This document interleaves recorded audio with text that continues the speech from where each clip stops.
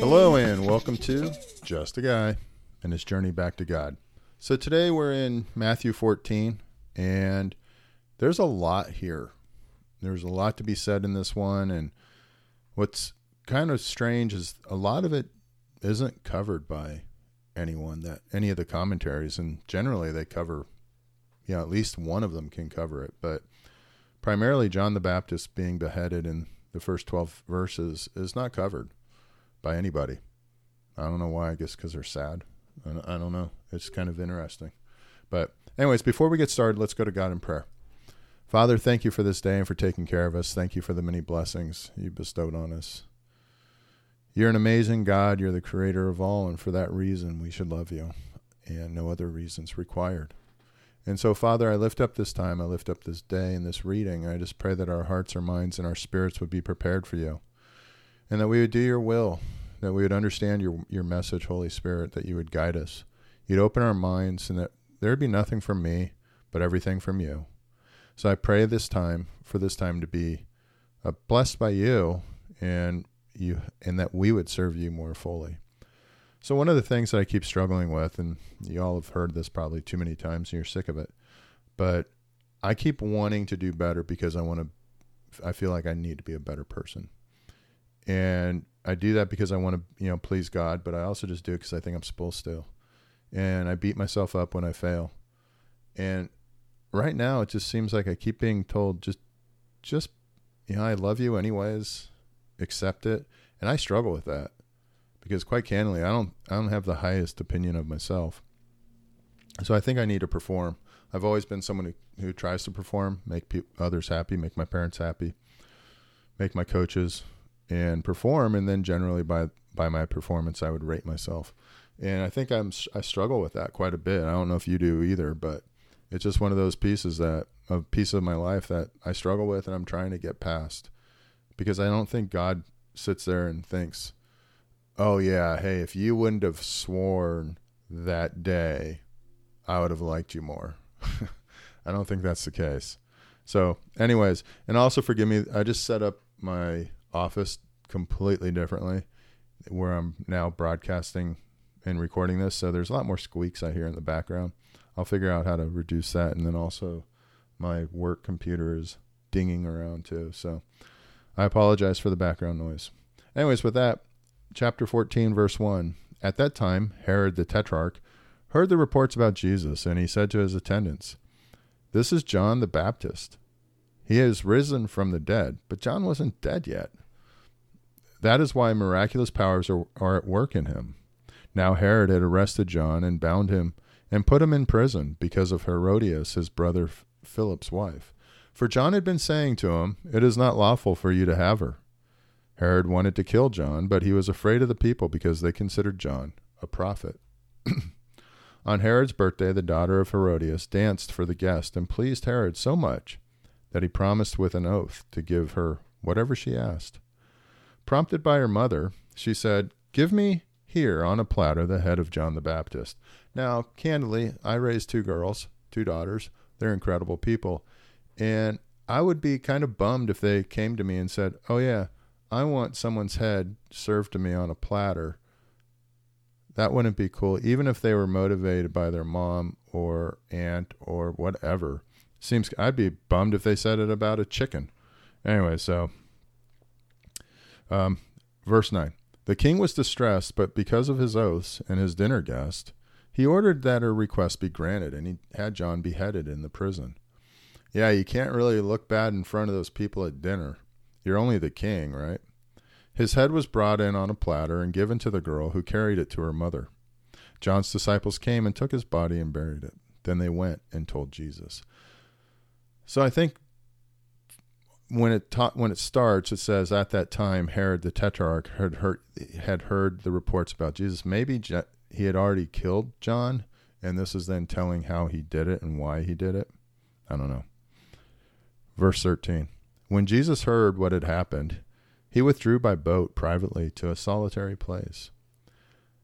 This is sad because, Jesus wants to I would imagine he wants to go and think about his friend, a person that he knew his whole life, And but he can't, because hearing of this, the crowds followed him on foot to the towns, from the towns.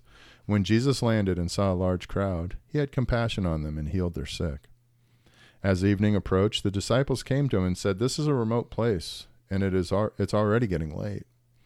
Send the crowds away so they can go to the villages and buy themselves some food." I think it's cool that and I do this, I tell God what is needed to be done. Hey, God, I need this job. Hey, God, I need this deal closed. Hey, God, I need to go and get this resolved. Like, I need to tell God what to do, right? And here they are. Hey, God, hey, Jesus, go tell these guys to go get food, right? I thought, again, gosh, these guys are stupid. And then I thought about myself, and yeah, it applies to me. The disciples are way smarter, better than me, but gosh, all the things they do, I sit there and just like we've been reading all through the Old Testament and New Testament, I'm just as guilty as these guys, and I'm just as dense. I'm just as cloudy of thought as they are. It's just amazing for them to go and tell Jesus, hey, go send them away. And, oh yeah, because I know you didn't think about it, right? You're God.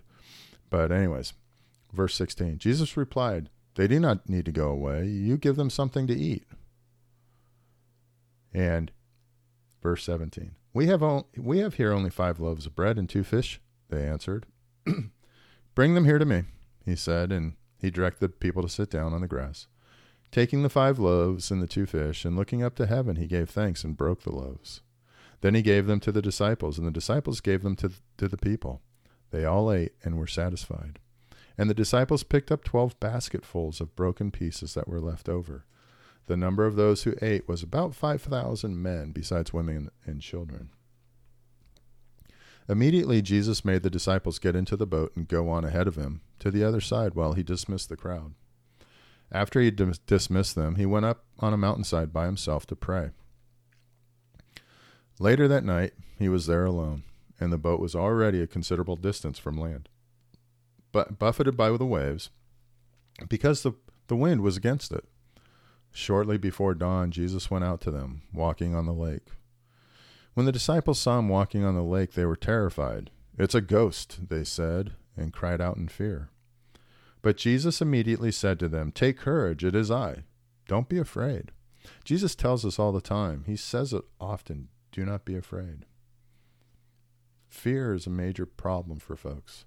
It's when we make really bad decisions. When I'm scared, when I'm nervous about my plight and my circumstances, I make really bad decisions because I'm operating out of fear. Jesus tells us, don't be afraid. Rely on him. Just like this, there's no need for me to tell him, hey, I need money, because he's God. He knows that. There's no need for me to tell him, hey, I need food. He knows that. Just like there was no need for the disciples to tell him, hey, send those people away. They're hungry. It's him telling us, don't be afraid, because he has us. "Lord, if it's you," Peter replied, "tell me to come to you on the water." "Come," he said. Then Peter got down out of the boat, walked on the water, and came towards Jesus. But when he saw the wind, he was afraid, and beginning to sink, cried out, "Lord, save me." Immediately Jesus reached out his hand and caught him. "You have little faith," he said. "Why did you doubt?" It's just like when God answers my prayer and he's telling me, I've got you. But then I keep looking around and the circumstances are tough. They're dire. And I get afraid and more afraid. And then I make dumber decisions. And when they climbed into the boat, the wind died down. Then those who were in the boat worshipped him, saying, "Truly, you are the Son of God." See, it's the constant miracles. And I feel like I keep asking God for miracles. And the past that he's done in my life just doesn't seem to be enough. And there's got to be a way for me to make it so I understand and rest in him more completely. When they crossed over, they landed at Gennesaret. And when the men of that place recognized Jesus, they sent word to all the surrounding country. People brought all their sick to him and begged him to let the sick just touch the edge of his cloak. And all who touched it were healed.